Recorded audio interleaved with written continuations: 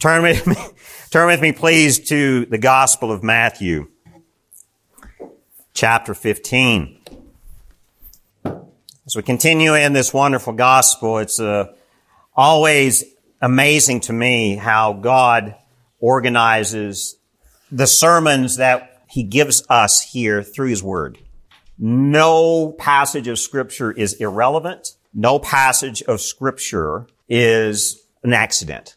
And it's always the right timing for every passage of Scripture. If you're able to stand, let's stand in reverence for the reading of God's Word. Matthew chapter 15, beginning in verse 1. Then Pharisees and scribes came to Jesus from Jerusalem and said, "Why do your disciples break the tradition of the elders? For they do not wash their hands when they eat." He answered them, "And why do you break the commandment of God for the sake of your tradition? For God commanded, 'Honor your father and your mother, and whoever reviles father or mother must surely die.' But you say, if anyone tells his father or his mother, 'What you would have gained from me is given to God,' he need not honor his father. So for the sake of your tradition, you have made void the word of God. You hypocrites! Well did Isaiah prophesy of you when he said, 'The people honors me with their lips, but their heart is far from me. In vain do they worship me, teaching as doctrines the commandments of men.'" Let's pray. Dear Father God, we praise you and we thank you for your word. And it's always the right time for us to hear what you have for us each week. And this morning is just as relevant. As Daniel has come and given his testimony of your saving work in his life, he tells us, Lord, of the legalism of the tradition he came out of, and what a timely witness even in this passage in Matthew 15. And so, God, I pray that you would open our hearts this morning, because every one of us here is guilty of what the Pharisees are doing in this text. Father, we worship you in our own methods and in our own ways, and even in our own intent, we come to you. But God, you show us that that's not right.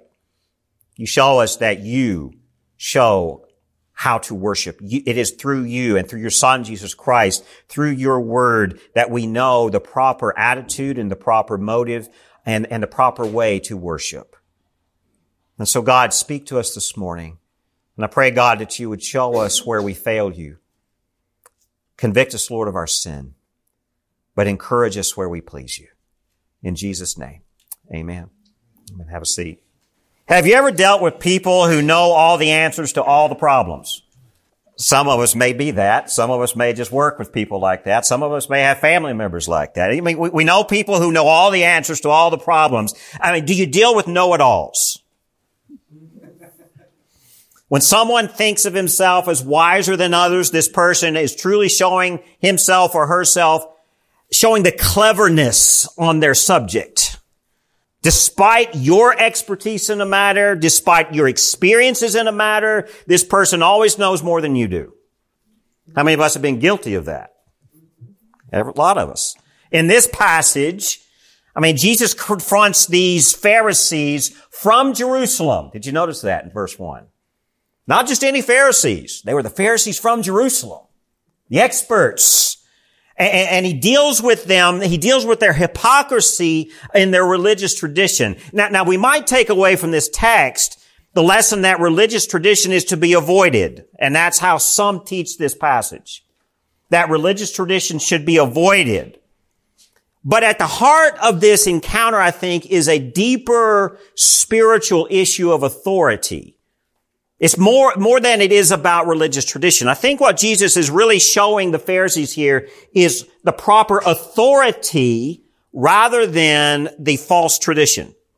And I want us to dig into this a little bit deeper. Imagine if you were going to Jesus and you wanted to instruct him about the ways of God. Some of us are laughing, and that's the right response. We laugh, but we tell our Lord too often how to worship. I think we laugh at this idea, but the truth is we're all guilty of this sin. This is a sin. I mean, we tell our Lord how we're going to honor Him, and we tell our Lord how we're going to worship Him, rather than learning with submission from the Master Himself. And I think that's what is at the heart of this text. So let's take a look at verse 1. Then Pharisees and scribes came to Jesus from Jerusalem. And I've got that underlined in my Bible. From Jerusalem.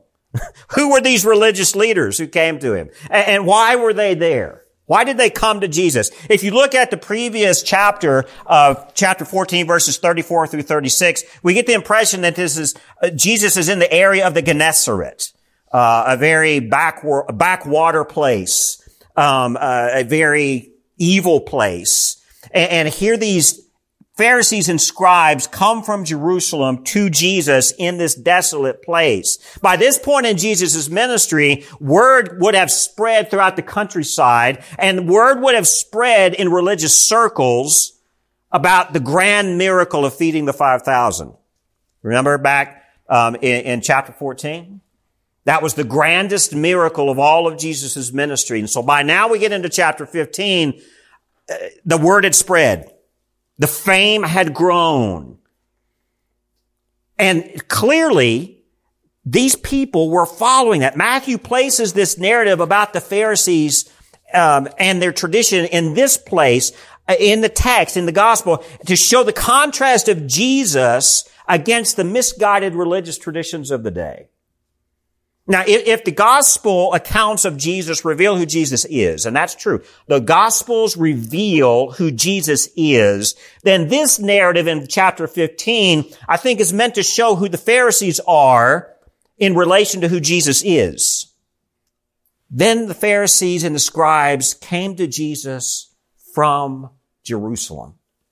Now, religious leaders based in the holy city would have been important men for sure. I mean, if you're based out of Jerusalem, you've made it to the pinnacle of your career. Can you imagine? You're not just some religious leader in the backwater synagogue of Nazareth anymore. Now you're in the holy city of Jerusalem. Okay? It'd be about like if you're in the Catholic tradition, you made it to Rome and the Vatican. Or in the Southern Baptist tradition, you made it to downtown Nashville at the Executive Board Committee building. Something. So these men would have been the elite. They would have been at the highest of their career. And I think they're based in the holy city and they come to Jesus. I think it's because Jesus' ministry had garnered such great attention, these men had to come and see what was going on. I mean, the narrative shows us that these Pharisees were not there out of curiosity. I think they were there to inspect, to oversee, to impose their authority. They were know-it-alls. And there they were. Let's look here at verse 2.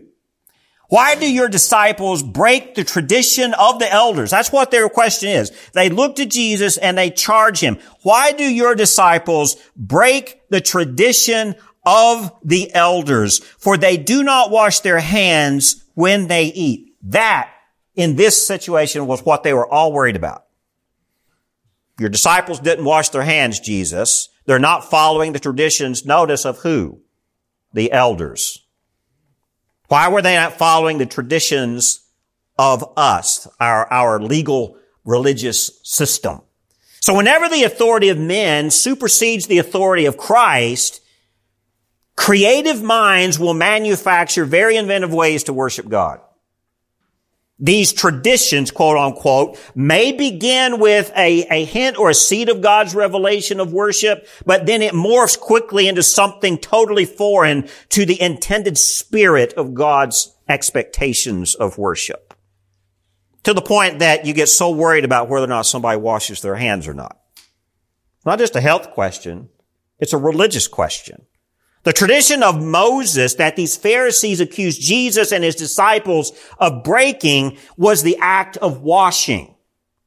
As often as the case in this, when religious rituals are invented as additions to God's law, there is always a hint of origin within the Word of God. But that originality quickly distorts and morphs into a totally manufactured tradition, a totally manufactured worship method that has nothing to do with God Himself. That's what we're seeing here. Now, we look at this and we laugh. But how many of us do the same? The issue here with self-centered worship tradition is that this ritual must always occur or it feels that God is not worshiped.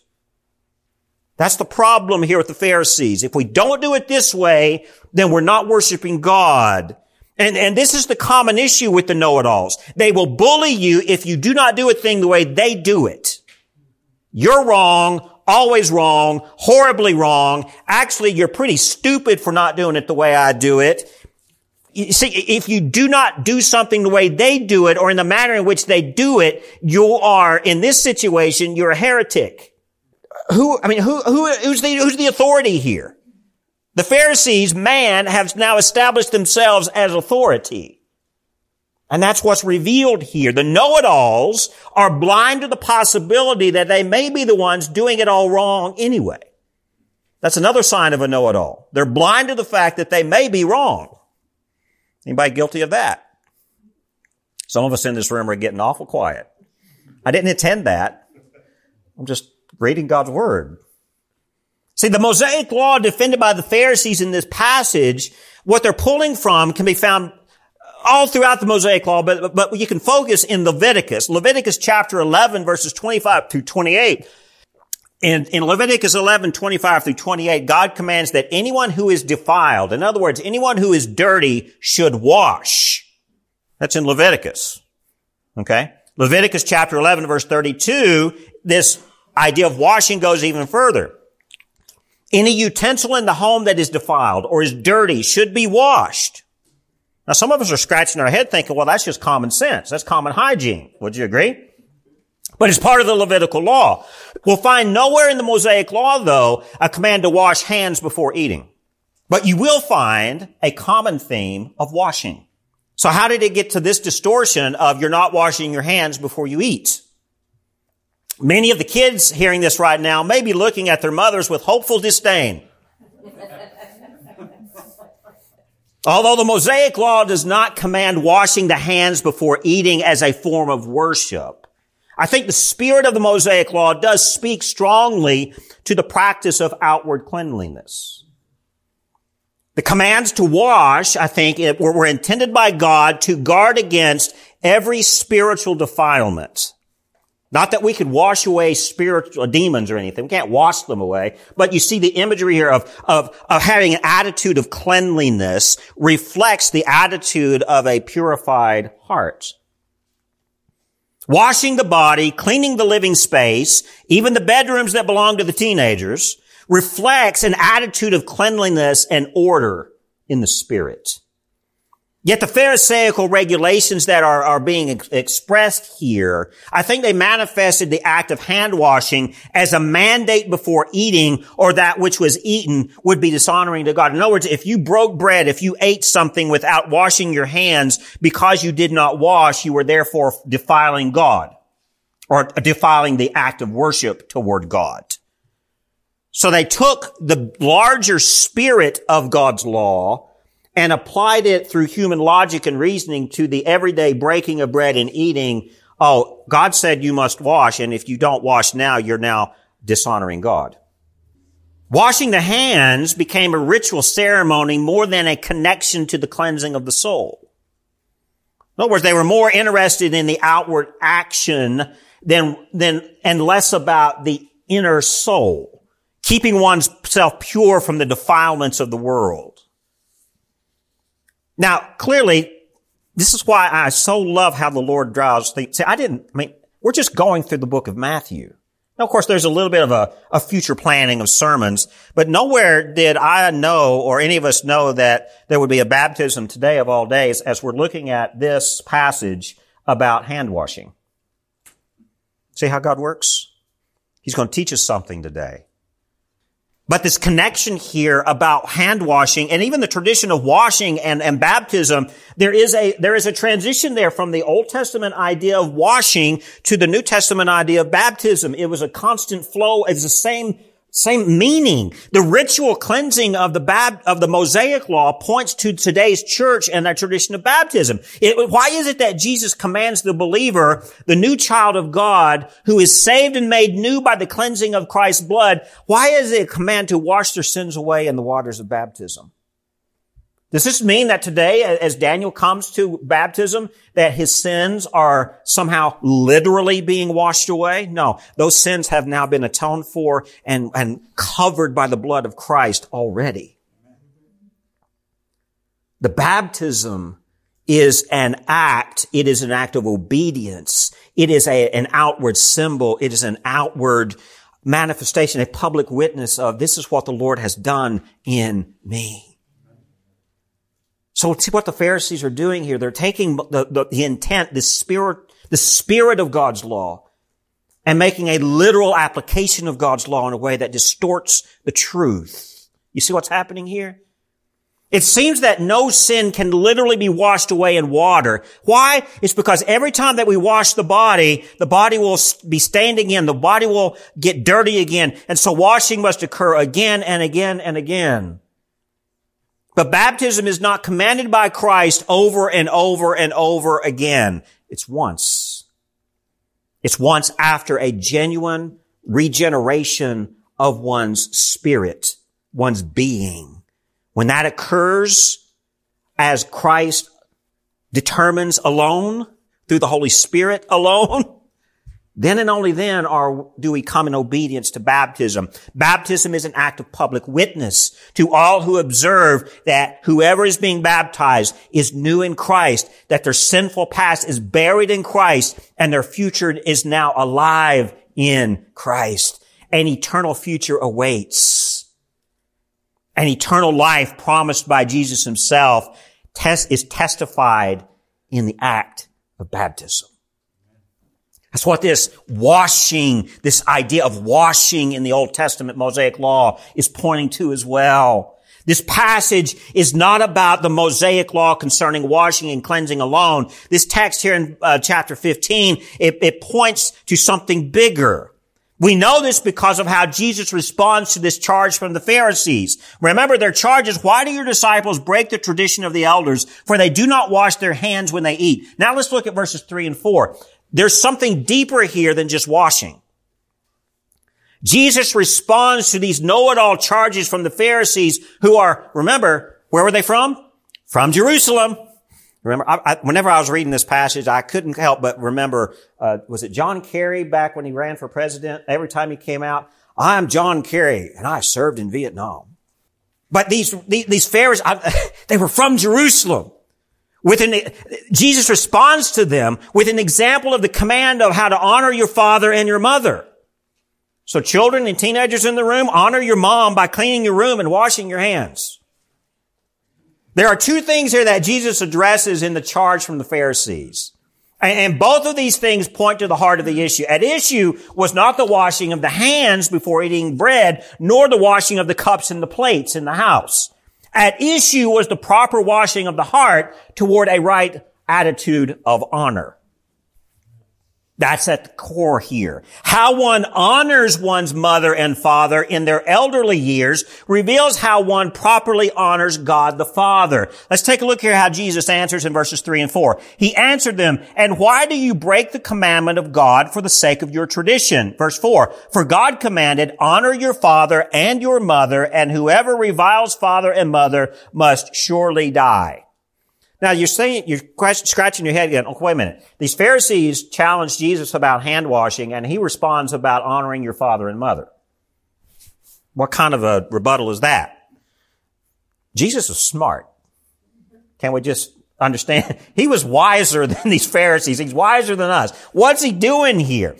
In verse 4, he's citing two different commandments. Exodus 22 verse 12, this is the fifth commandment of the 10 commandments. Honor your father and your mother, that your days may be long in the land that the Lord your God is giving you.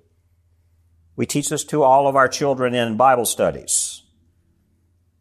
And he also cites Exodus 21 verse 17, and here is the penalty for not honoring your father and mother. Whoever curses his father and his mother shall be put to death.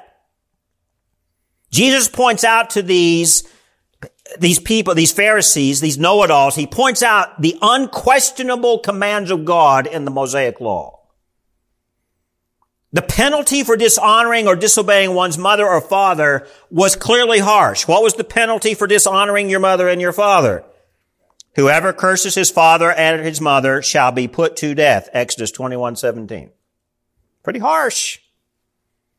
Yet these Pharisees were too worried about hand washing. And Jesus is pointing out their misplaced priorities. He's exposing their hypocrisy here. Now look here at verses 5 through 6. He says, but you say, if anyone tells his father or his mother, what you would have gained from me is given to God, he need not honor his father. So for the sake of your tradition, you have made void the word of God. Jesus is pointing out to these Pharisees and these scribes, you care more about tradition than you care about the word, the law, the intended spirit of God's commands. He's pointing out their hypocrisy. If you were genuine in your insistence on washing of hands and obeying God's law, then why do you do this to your parents?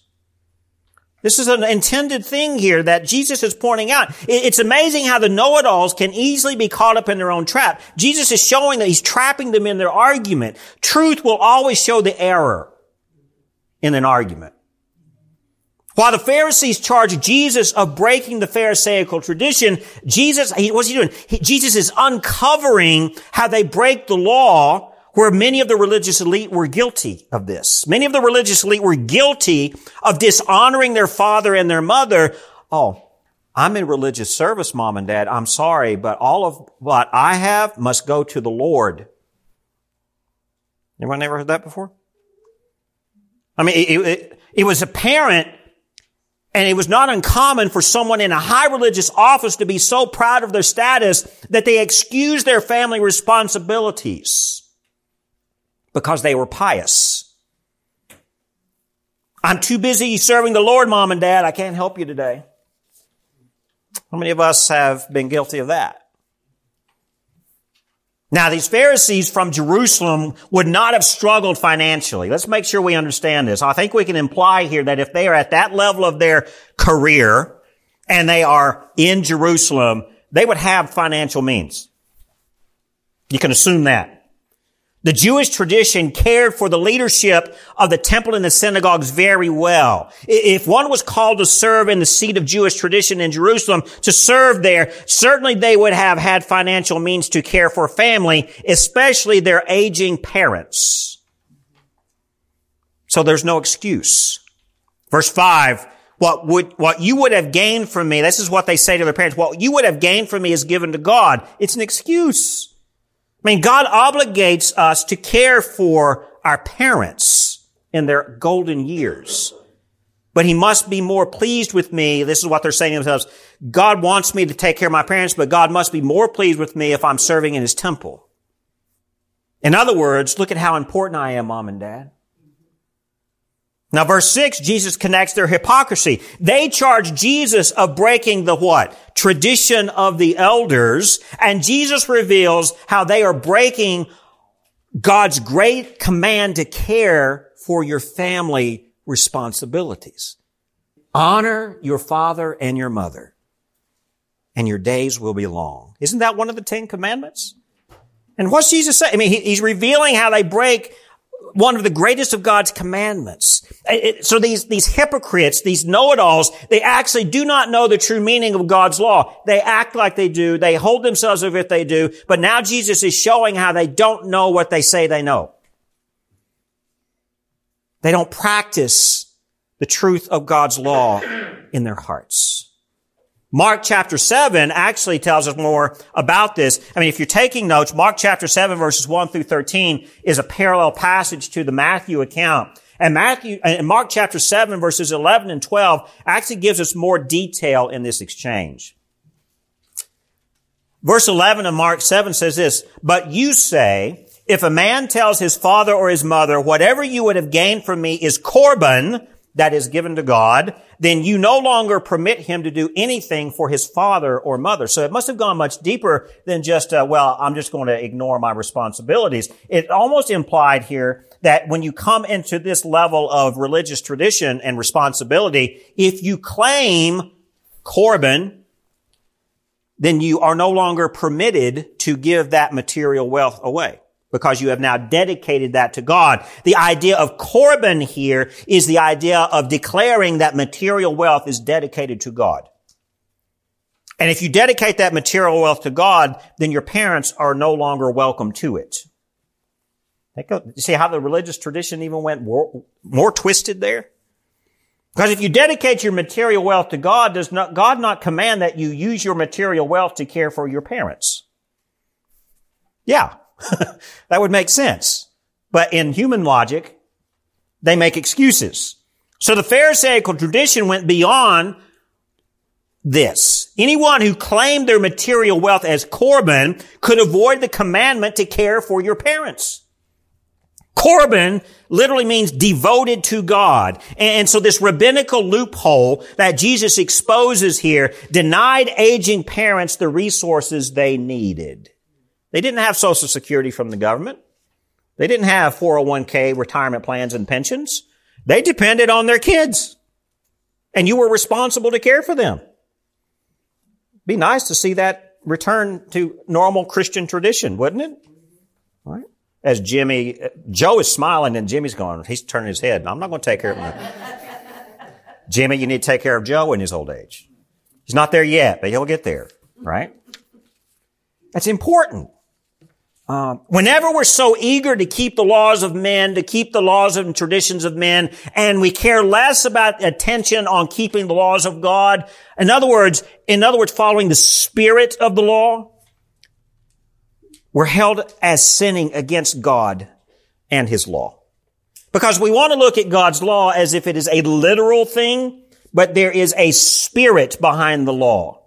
The spirit of the law versus the letter of the law. And the Pharisees were more focused on the letter of the law to the point that they distorted the law to human logic, and it just totally distorted God's original intent and spirit. See what we're saying here? And Jesus is pointing out their hypocrisy. You're more worried about whether people wash their hands, and you're less worried about taking care of your parents. That's pretty in their face, don't you think? He's showing their hypocrisy. So in verse 9 of Matthew 15, what does he say? Actually, let's start in verse 7 through 9.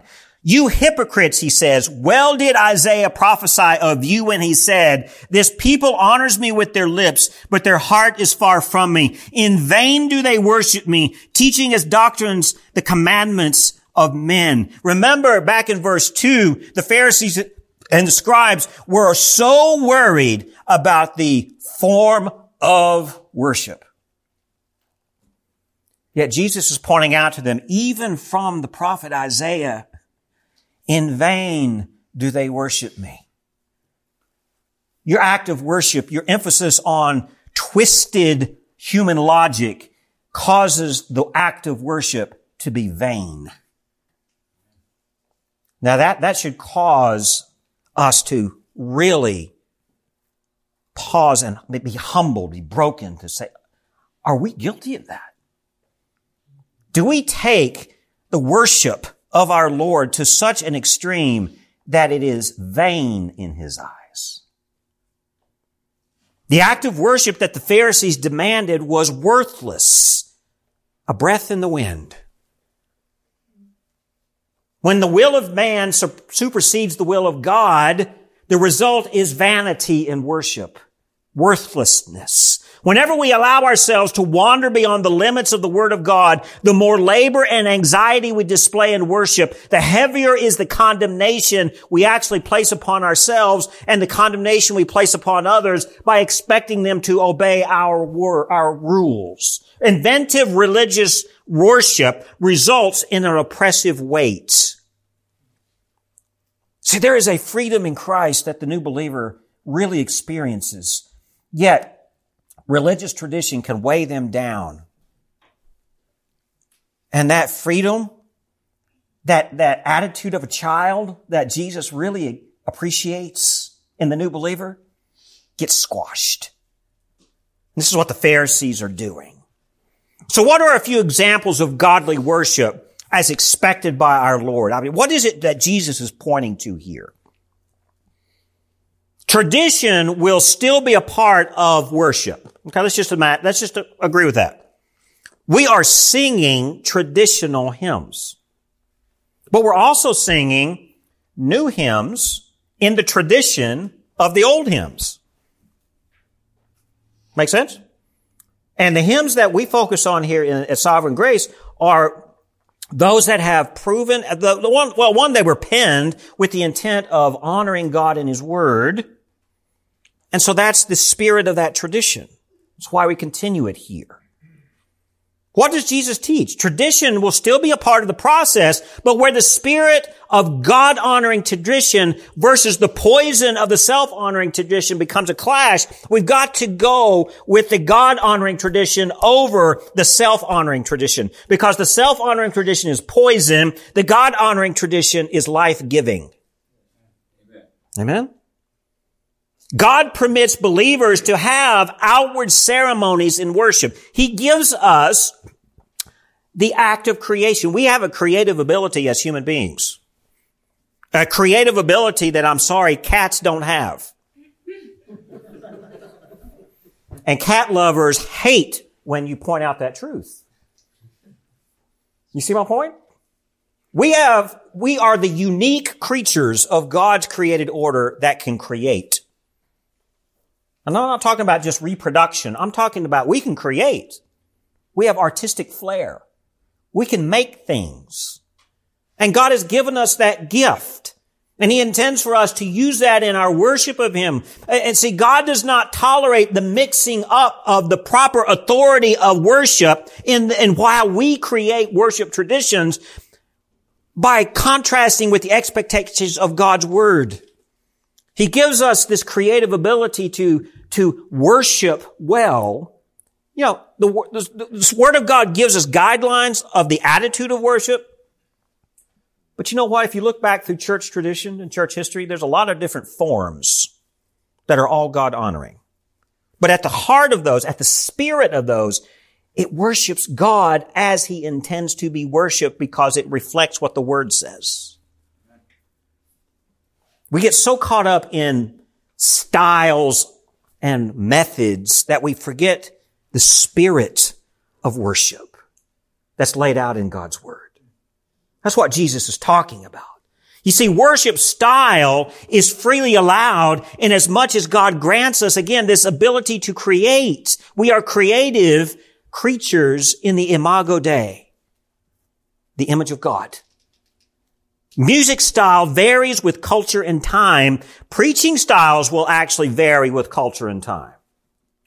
Yet both must be grounded in God's Word. How it is expressed will vary, but at the spirit, at the core of that worship, if it is honoring to God and it follows the Word here, then we're good. If we distort God's Word and we insist that people wash their hands before they come in the front door, you know, we could stand there at the door as people come into God's house with a bowl of water and say, here, wash your hands before you come in or you're not welcome. Now that would be foolish, wouldn't it?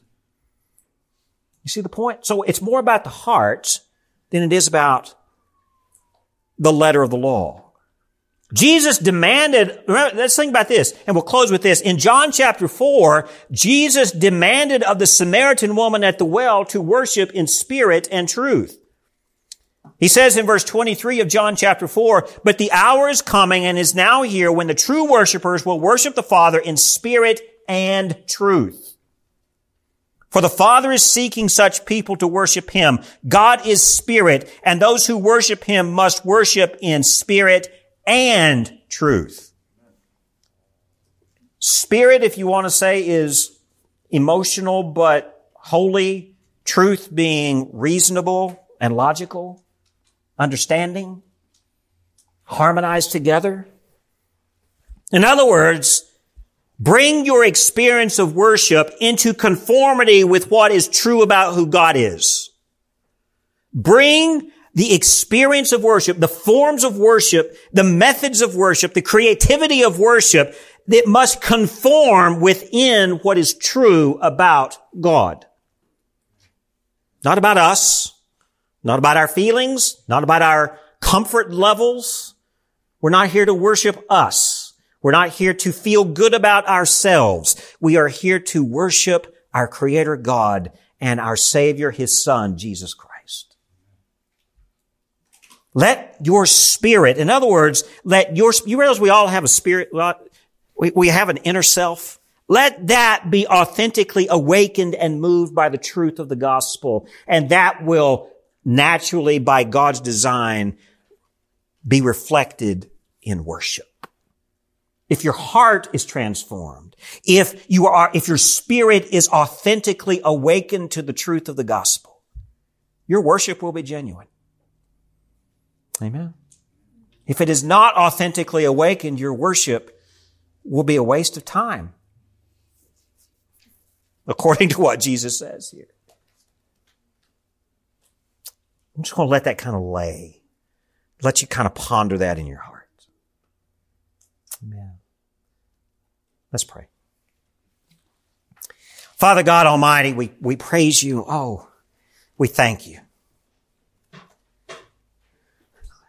Your word here, that this encounter between these Pharisees and Jesus it's a common narrative in the Gospels, and we read it often, Lord, but sometimes we forget that maybe we're just as guilty as the Pharisees, that rather than coming and worshiping as you intend us to worship, we're so worried about the form, or we're worried about the legality of it all, or the expectations of those who will not see us in worship. Whatever it is that's holding us in a legalistic mold, Lord, I pray that you would remind us in this text that Jesus is pointing out a very important point here, that the heart of worship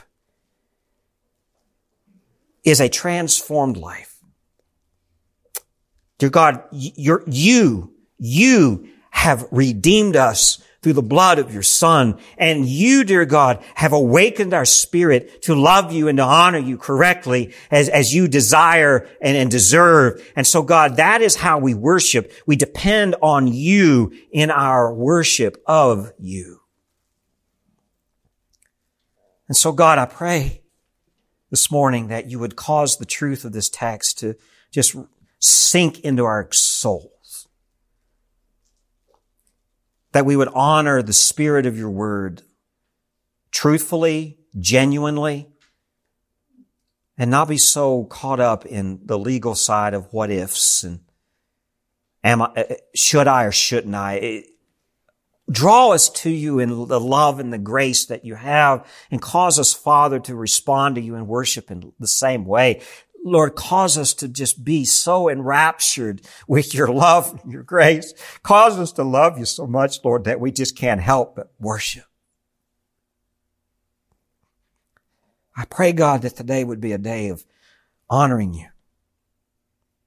And as we come to the table here this morning to worship, as your Son Jesus has commanded us to come to remember his sacrifice for us, cause this time to just overwhelm us with a love of you that we just cannot explain.